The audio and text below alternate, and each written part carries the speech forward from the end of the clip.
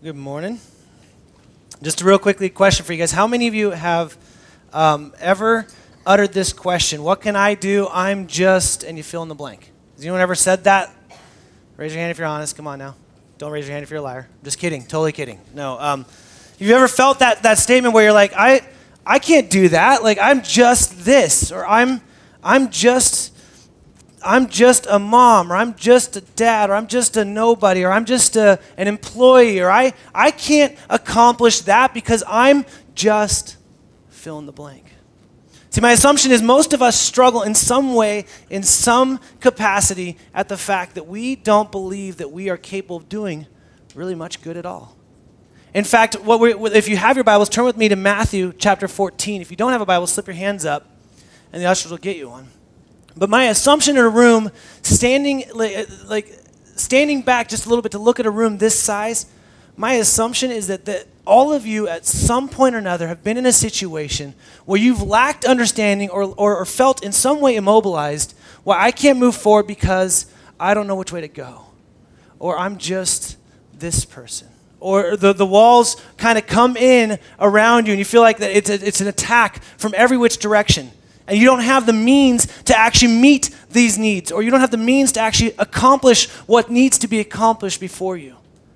And so as you sit in these situations, you sit perplexed and weak and fearful about what you're called to do. My assumption is that a lot of us, as us being at a church, a lot of us struggle to remember even the miraculous thing in our own life. Right, the fact that any one of us, if we had seen us prior to what it was like with the relationship with Christ, we would say that is a miracle in and of itself, seeing me apart from myself and now one with Christ. So if you've experienced the redemptive work of Jesus Christ, then you've experienced an immense miracle in your life. And as we look in the book of Matthew today, we'll realize that Jesus is actually inviting us, he's inviting you and me to be a part of those miracles in the lives of others and in our own life. He's inviting us to be a part of this. And so if you've spent any time around the church, you've heard this parable a million times. You've heard this story. It's not even a parable. It's a story about what happened with Jesus. And you've heard this over and over again. In fact, this is the one miracle that fits in every single gospel. Every single gospel has an account of this one miracle. So you've spent any time around the church, you've heard it. And it's titled The Feeding of the 5,000 in chapter 14. Now, we skipped ahead a little bit. We're going to come back to the death of John the Baptist, but it's important to note that before we read this, the very part where Jesus says in 13, now when Jesus heard this, what he heard was the death of John the Baptist. And so what Jesus is doing is as he gets in on the Sea of Galilee where he's at, he's spent some time in Capernaum, he gets word that John the Baptist has been killed. And so he withdraws with himself and his disciples into a boat. In the Sea of Galilee, if you're at Capernaum, it's a big, wide opening, and there's cities all along around the outside on one side, and on the other side, it's a little bit more desolate. And what Jesus does is he jumps into this boat with his disciples. We find out from the other Gospels it wasn't just him.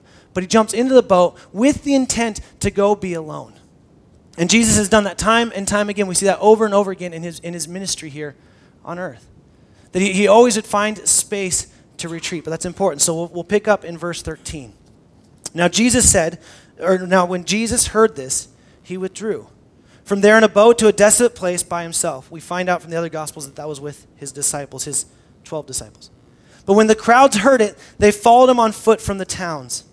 When he went ashore, he saw a great crowd, and he had compassion on them and healed their sick. Now when it was evening, the disciples came to him and said, this is a desolate place, and the day is now over. Send the crowds away to go into the villages and buy food for themselves. But Jesus said, they need not go away. You give them something to eat.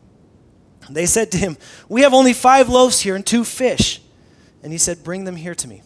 Then he ordered the crowds to sit down on the grass, and taking the 5 loaves and the 2 fish, he looked up to the heavens and said a blessing. Then he broke the loaves and gave them to the disciples, and the disciples gave them to the crowds. And when they had all ate and were satisfied, and they took up 12 baskets full of broken pieces left over. And when those who ate were about 5,000 men, besides women and children. And so there's a couple things I want to point out historically about this that's important. First off, when it talks about sitting down in the grass, that means that this is most likely around Easter time, around the spring, because the grass is plenty in this area. It would be dry and empty and barren if it was closer to summer or fall. And so he tells them to sit in the grass. Secondly, the disciples coming to him saying, it is evening. The Jews had 2 evenings. They had an evening that was 3 to 6 p.m. and 6 to 9 p.m. So this is most likely in recognition of the 3 to 6. It's evening. It's time when the meal is about to be had. Okay, and this is important to know those things. And then the other thing that's important to know is that they have been here in this situation for a better part of about 4 hours. And so what I wanted to do real quickly is I want to tell this story that we just read a little bit different. I want to kind of tell it from the standpoint of one of the disciples. And so if you can just for a moment, just kind of think about what it would be like. Ignore kind of what you've heard in the past and how you've heard this broken down and what's taught. And just picture what it was like for the disciples. Because when we come to this story, we just kind of read it and go, yeah, okay, this is what happened and here's how it goes. But I want to kind of set this precedence before we pull out of what I think God really wants us to take from that. And that is that again, Jesus, he is leaving because he's looking for space. He's looking for space from the crowd. So he's leaving. Now, you picture it, he jumps on a boat and there's crowds that are right there, and on a clear day you can see right across the Sea of Galilee. Like you can see all the way around it, you can see it everywhere. And it's like, picture crowds seeing his boat and going, oh, it's going this way. And they're literally running around the banks to find where he's going. Okay, and wherever he lands, as he lands kind of on the southeastern side in a more desolate place, he's already there and people have already made their way to him. And they've brought hundreds and thousands of people, and probably about 100 or 300 or 400 or 500 of them have some kind of ailment that they brought to Jesus to heal. And so Jesus is getting off the boat. He's tired. He's had a long day. He's sad. He's dealing with the pain of losing his cousin and the knowing that if that means that that's happening with John, his time is coming to an end too, that the hostility towards Jesus' work is getting higher and higher. And so he's tired, but he gets off this boat and he sees this great crowd. Now, I want to paint this a little bit for you. So now, I don't know when this happened, but my assumption is they've been healing people. And I mean, like, someone's walking up, and if it was a line, take your turn. What's your ailment? Oh, you can't see? You're good to go. Or, whatever he was doing, or he was just kind of waving his arm over this section of the crowd, being like, they're all healed. Or I don't know how it was happening, but we know from all 4 Gospels that immense healings were happening. People were seeing that couldn't see. People were hearing that couldn't hear. Like, miracles were happening. And again, this is later in his time of miracles, so he's already been doing this stuff. But either way, like the reason why there's great crowds, they say 5,000 men, that could be upwards of 10 to 20,000 people total. Like the reason why he's drawing crowds is for that very reason, the fact that he's healing. He's doing miracles. And so he's been healing all these people. And about 4 hours into it, I'm going to assume Peter, because he's a little bit more bold. And Peter's like, oh man, stomach's growling. A little hungry. So he gets a little hungry. He's thinking, man, it's like 3 o'clock. Shoot, there's not a Denny's around here. There's not a Wendy's. Like, man, we don't even got a Winco. Like, he's sitting there thinking this thing through. And he's like, well, I'm hungry. They must be hungry. And no one, Peter's been a part of plenty angry mobs. Like this crowd could turn at any moment. And Peter's thinking, there's only 12 of us, this is getting out of control. Jesus is kind of not in the best spot because he's sad about John. Like, maybe this is a bad situation. So Peter, he comes in, this is my assumption, right? And he comes to Jesus, and he's like, hey, hang on, blind man. Hang on a second, sir. Wait your turn, okay? Hey, Jesus, come here, buddy. And he pulls Jesus over, and he's like, hey, you're doing a great job, Jesus. I mean, this has been so good. Like you're... Man, Jesus, it's awesome what you're doing, right? This is great. Like, these miracles, whoa, mind blown. Great, good job. Some of the people are going to get hungry, as his stomach's like, I'm just gassy, whatever. But some of these people they're hungry, and there is no food around here. And look, these people ran pretty hard to get here, so it wouldn't be that hard for them to get back to their home. In fact, you healed a bunch of the people that had to be carried here, so really, it's easier for them to go find food. Right? And so he's like, would you just send them on their way so that they can have some food and eat? And Jesus says to him, we don't need to send them away. You feed them. Now I don't know about you, but if I was that disciple, I'd kind of be like, excuse me, I'm sorry, what'd you say? Wait, guys, hey, Andrew, hey, John, James, he wants us to feed him. And Andrew jumps up. He's like, I'll go figure it out. And he goes and beats up some kid and takes his 5 loaves and 2 fish and shows back up, right? And he's like, I got these. Andrew, that's not going to help. That's 5 loaves and 2 fish, you idiot. Like, come on. We're getting it figured out, Jesus. This is good. Oh, who's got money? And they're emptying their pockets like, how are we going to do this? And so they're like, we got nothing. And Jesus is like, well, what do you have? Well, Andrew beat up a kid. By the way, he didn't beat up a kid. There was a boy. We find that in the Gospel of Mark, that there was a boy that he had 5 loaves and 2 fish. So Andrew was excited. Hey, I found 5 loaves and 2 fish. And all the other disciples going, yeah, there's 5,000 dudes here. Like, that's not going to feed anyone. Come on, what's wrong with you? And Jesus is like, no, bring it to me. And this story reeks of pointing to the 12 tribes and God providing manna through Israel in the wilderness. And so it points to so many beautiful things. And I think that's a part of what we can gain from this story, but I don't even think that's the main point, right? So he says, okay, he takes these loaves and he prays over them, he breaks it, maybe a foreshadow to the communion, the Last Supper in the upper room, right? And he blesses this bread, and he breaks this one loaf into, we'll just call it 12 pieces, right? Takes those little sardines, and he's like, and a little one in there, and a little one. I don't know how he does it, right? We have no idea. But these 12 disciples have 12 day baskets, okay? Like a picnic basket style food. And they go, okay. And he sits them down. We learned from the Gospel of Mark that he sits them down in 50 and 100. And so now go ahead and feed them. Now, if I'm Peter or John or James or any of them, even Judas at this point, I'm like, we're going to get beat up, Jesus. Like, this isn't going to go well, And he's like, well, just line them up. Just have them come up. And kind of Jesus sitting back going, this is going to be comical. Watch these guys. And Peter's at this moment thinking like, well, how fast can I run once I run out? Like he's like maybe like going, well, if I give this and like, look, it's empty, and then take off running, will we save? Like, hey, unhook the boat. Let's get it ready, guys. And so they sit there. And so Peter's like, here you go. Here's your fish and your loaf.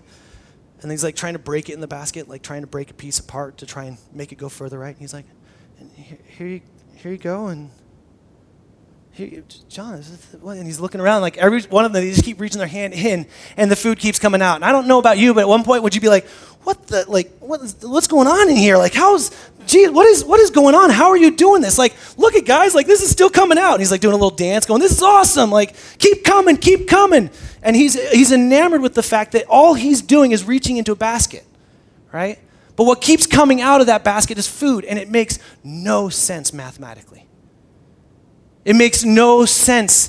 The basket's small, right? And he's reaching in, and he keeps handing, and he's like, well, hey, here, have second plops. Like, apparently we got lots. He's getting more crazy with his portions, so much so that they have leftovers. The first person's got like a tail of a fish and a little piece of crumb, and he's like, whoa, this is we're good to go. And this whole time he's sitting there feeding and feeding and feeding, and the disciples are like, man, are you serious? Are you seeing this? And the people keep coming, and the food keeps coming. And keep coming and keep coming. Now, I don't know about you, but if I was one of those guys passing that food out, I feel like I'd have something pretty good and solid etched into my brain of what happened. Right? I don't think any one of them were like, high five, look what I did, James, boom. Way to steal those fish. Like, you must have found the jackpot in that little boy's fish. No, they knew right then and there. They had nothing to do with it. In fact, what they had just experienced was a miracle. In fact, at the end of this, right after this, they try and king Jesus. Like, make him a king. He's amazing. Not just the disciples, but everyone. This is incredible. Look what he's done. Now, fast forward just a few months into late summer, okay? Just a few months into late summer, and you move to Matthew chapter 15, verse 32. And this is interesting, right? Because you look at the title, it says Jesus feeds the 4,000. Okay, it's like almost like, hey, yeah, I think we've seen this before, right? So then Jesus, and this is a different area, totally different area. He's in a totally different city, and it's a totally different time of year. It says, then Jesus calls his disciples to him. So then Jesus instigates it this time, right? Before it was Peter's stomach growling. He's going, hey, man, people are hungry. Like, get them out of here. This one, Jesus calls them to him. And we hear from the Gospel of Mark to test them. He says, I have compassion on the crowd because they have been with me now 3 days and have nothing to eat. Now, I want to pause for a moment. I am pretty certain that I struggle to keep your guys' attention for maybe 20 minutes. Like right now, some of you are already thinking about what's for lunch today, right? Jesus has kept these people, these 4,000 people, for 3 whole days. And they're like, we ain't leaving to eat. This is too good, right? So that's a miracle in of itself. That was free. Anyways, you guys are like, what's for lunch? Anyways, he says, I am unwilling to send them away hungry, lest they faint on the way. And then the disciples say to him, honestly, one of those questions where I'm like, really? Really? Like, what is in this question? Where are we to get enough bread in such a desolate place to feed so great a crowd? Oh, come on. I'm betting that was Peter, right? It's like, well, how are we going to do this? And he's forgotten all of a sudden, like, wait, these fish are coming out 3 months earlier of this basket. Like, where are we to get this? Where are we going to feed these people? And in fact, where he is in this area is in the Decapolis. It's a Greek city. It's a little bit further out, and so it's more desolate than where he was before. So there's not even that like Winco knockoff brand somewhere close by, like, right? It's just empty. And so they're in this desolate place, and Jesus says to them, well, how many loaves do you have? Well, how many do you have? Well, Andrew went and beat someone up and took some, and so he's got 7 loaves. No, that was my part, sorry. Andrew doesn't beat anyone up. He's a good disciple. And Jesus said, how many loaves do you have? They said 7 and a few small fish. So they didn't even give us the number of the fish this time. And directing the crowd to sit down on the ground, which is like, wait a minute, wouldn't you think like amnesia or something like, oh, man, I feel like I've seen this situation before. Like I feel like at that moment when he says, let them sit down in crowds and numbers, and we get from the Gospel of Mark, like in these 50 and 100, they're like, oh, hey, dude, he's doing it again. He's doing it again. We've seen this before. And directing the crowd to sit down on the ground, he took the 7 loaves and the fish, and having given thanks, he broke them and gave them to the disciples, and disciples gave them to the crowd. And they all ate and were satisfied, and they took up 7 baskets full of the broken pieces left over. Those who ate were 4,000 men, besides women and children. And after sending away the crowds, he got into a boat and went away. Now, we give the disciples a hard time, right? We even give, if you spend any time in the Old Testament, we love to harp on the Israelites. Like, how can they forget that again? Like, how are they missing it? But I don't think we should be too hard on them, because how many times has God provided for us in the past? Yet we still have trouble trusting him for whatever we're going through in the present. Right? How many times has he put food on your plate? Yet you wonder what you're going to do for food the next day. How many times has he made your rent? How many times has God shown up in your life, yet your current circumstances just look a slightly different than that? Well, this is 4,000, not 5,000. And you miss it completely. Now, there are some rather large differences between these two, and I wanted to hit a couple of them because it's important. Some people try and say that this was just a second account of the same feeding. That's definitely not true, especially since we see Jesus talking about both feedings in Matthew 16. But there are some massive differences. First, the feeding of the 5,000 is in Galilee near Bethsaida. It's a primarily Jewish area. Okay, and the feeding of the 4,000 is in one of the Decapolis cities, the Greek cities away from there. And it's 4,000 and not 5,000. In the 5,000, it was 5 loaves and 2 fish. In the 4,000, it was 7 loaves and a few fish. The 12 baskets that we see in the word that translates for the baskets, literally like a picnic basket. The baskets that we see in the more primarily Gentile area, the 4,000, are large baskets, like kind of community baskets that you would put a massive amount of food in. And so those are different. We have the crowd being with him one day. The grass is green, so we know it's spring. They try to make him a king in the 5,000. In the 4,000, it's just sitting on the ground. There's no grass. There's no follow-up of making him a king. There's no extra work happening there. So there's a number of differences. And I don't know, I wrestled long and hard as like, well, did the disciples forget? Like, did they really ask that question, well, where are we going to get this food? Like, is it this question like, well, how are we going to do this? Like, dude, 3 months ago, you just experienced one of the most amazing things ever with your hands. How do you forget that? And for the longest time, I struggled to go, well, I don't know. Like, I called friends. I was like, man, what is going on here? And then it was pretty easy. Mark 8:18, we see that Jesus is asking the questions to the disciples about when he's teaching about the false teachings of the Pharisees. And he's using the word leaven, and they're all confused. And he says, look, he says, how many baskets were left over in the 5,000? They said, 12. So they remember the instance. They remember what happened. It's not like they all of a sudden just totally, blanketly forgot what happened. But here's what I want to push on you today, is that we harp harp harshly on the disciples for their lack of remembering. You know, when Jesus rebukes the disciples, he doesn't rebuke them in those things. He always rebukes them for little faith. Oh, you have little faith. Other times he says, you don't understand yet. But it's always tied to their lack of faith. And I don't think the disciples doubted Jesus could do it. I just don't think they had faith that he would. I don't think they doubted it. I just think they didn't have faith that he would do it. Similarly to you and me, we don't have faith that God's going to move in our life. We lack the faith because maybe the circumstances were just different. Well, Jesus at this point was predominantly teaching to the people of Israel, the Jews, and well, this was Gentiles, so maybe he wouldn't give that to them. Oh, well, there's only 4,000 men here. This isn't 5,000, so if he really wants to make a name for himself, we got to find a crowd of 6,000, and then he'll do it. Right? We take these circumstances and, they look a little bit different. You know, you've done this, and this is how you do it. You play it out in your life. When you say you're going through a hardship, and someone gently, not like and genuinely wants to help you, not some prideful person that's coming in, but they say like, well, you know, have you ever thought about this, this, and this? Because when I was experiencing this, and you just think, oh, no, that's different. My situation's so different. God couldn't do that in this situation. I'm glad he did it for you, and that's great. Right? We just believe that he won't.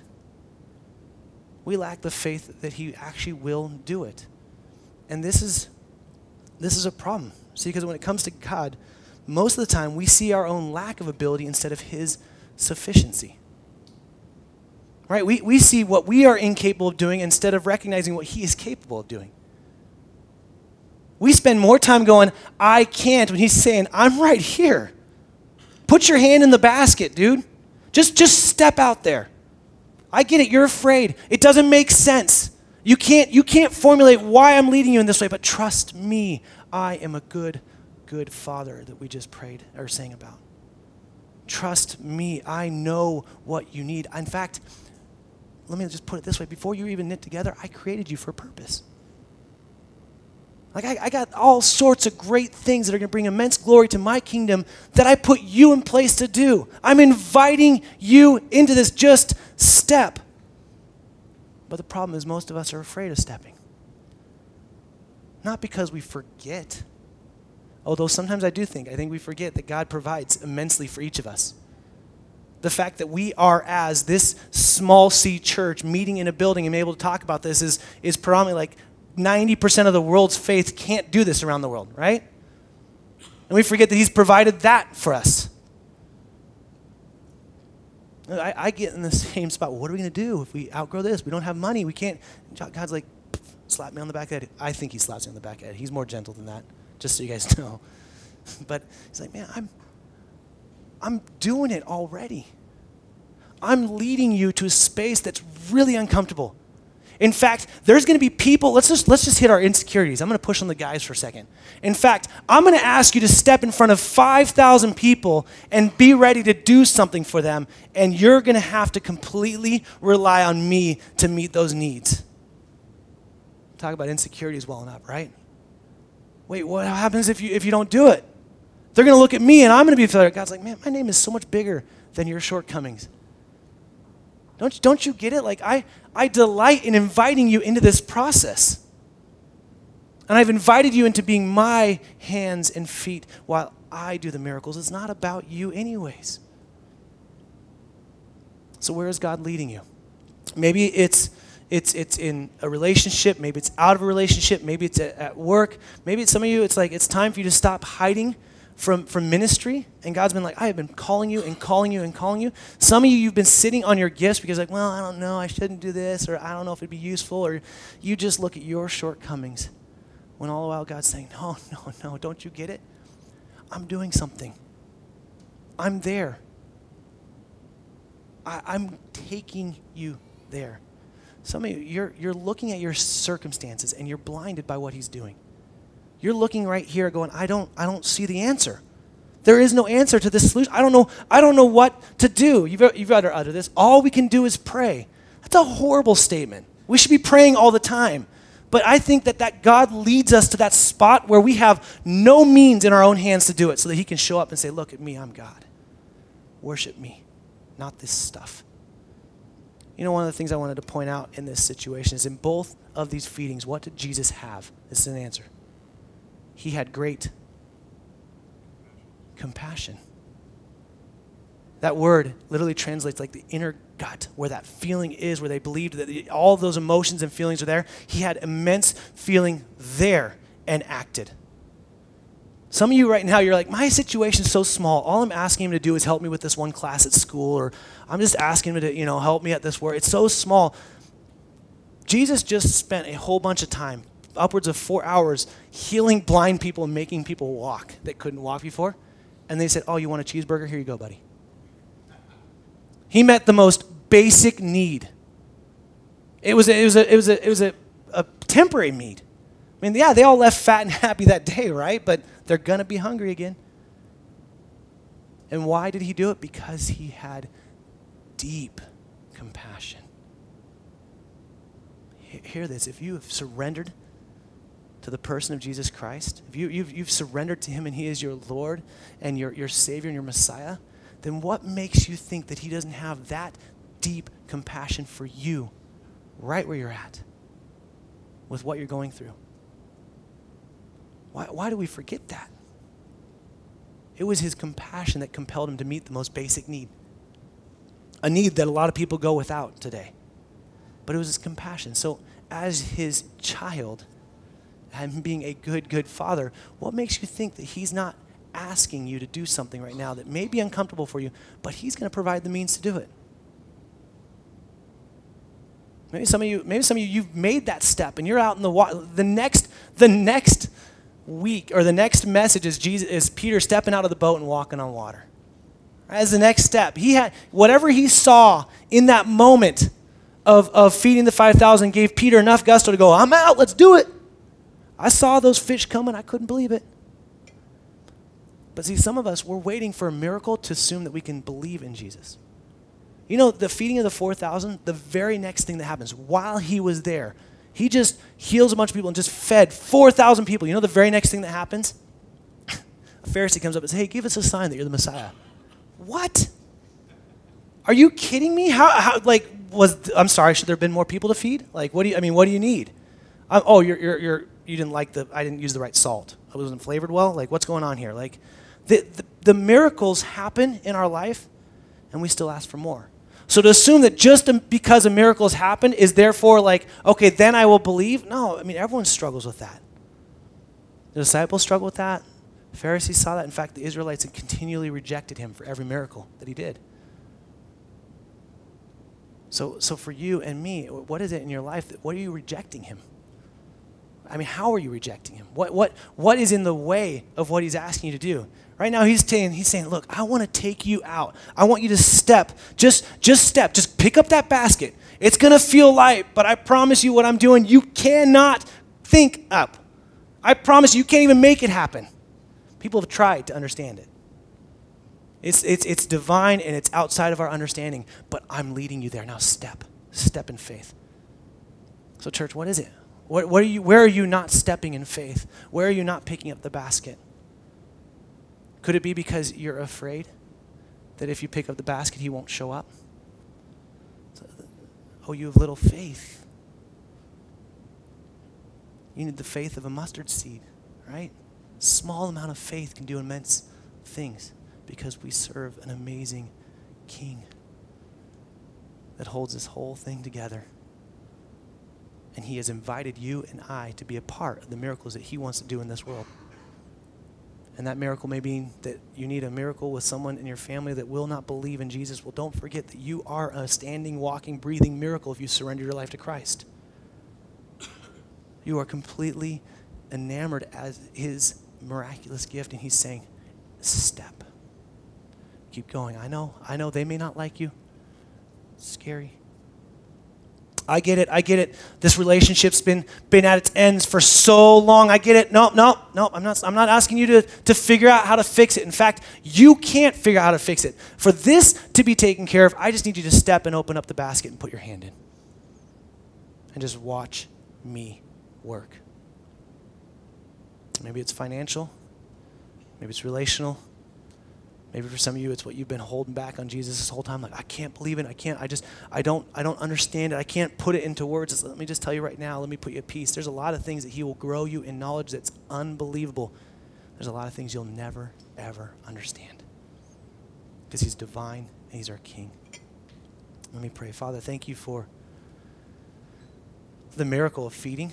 Such a simple, simple need met, yet so incredibly miraculous. Thank you for using the hands of the disciples. Thank you for showing us that despite how beautiful this picture is of you showing up and taking care of the Israelites in the wilderness by bringing manna every day, or how beautiful this is in a foreshadow to what you're going to do in the Last Supper, all of those great, amazing, incredible theological things, God, but how beautiful it is to know that when I am led by you, you show up.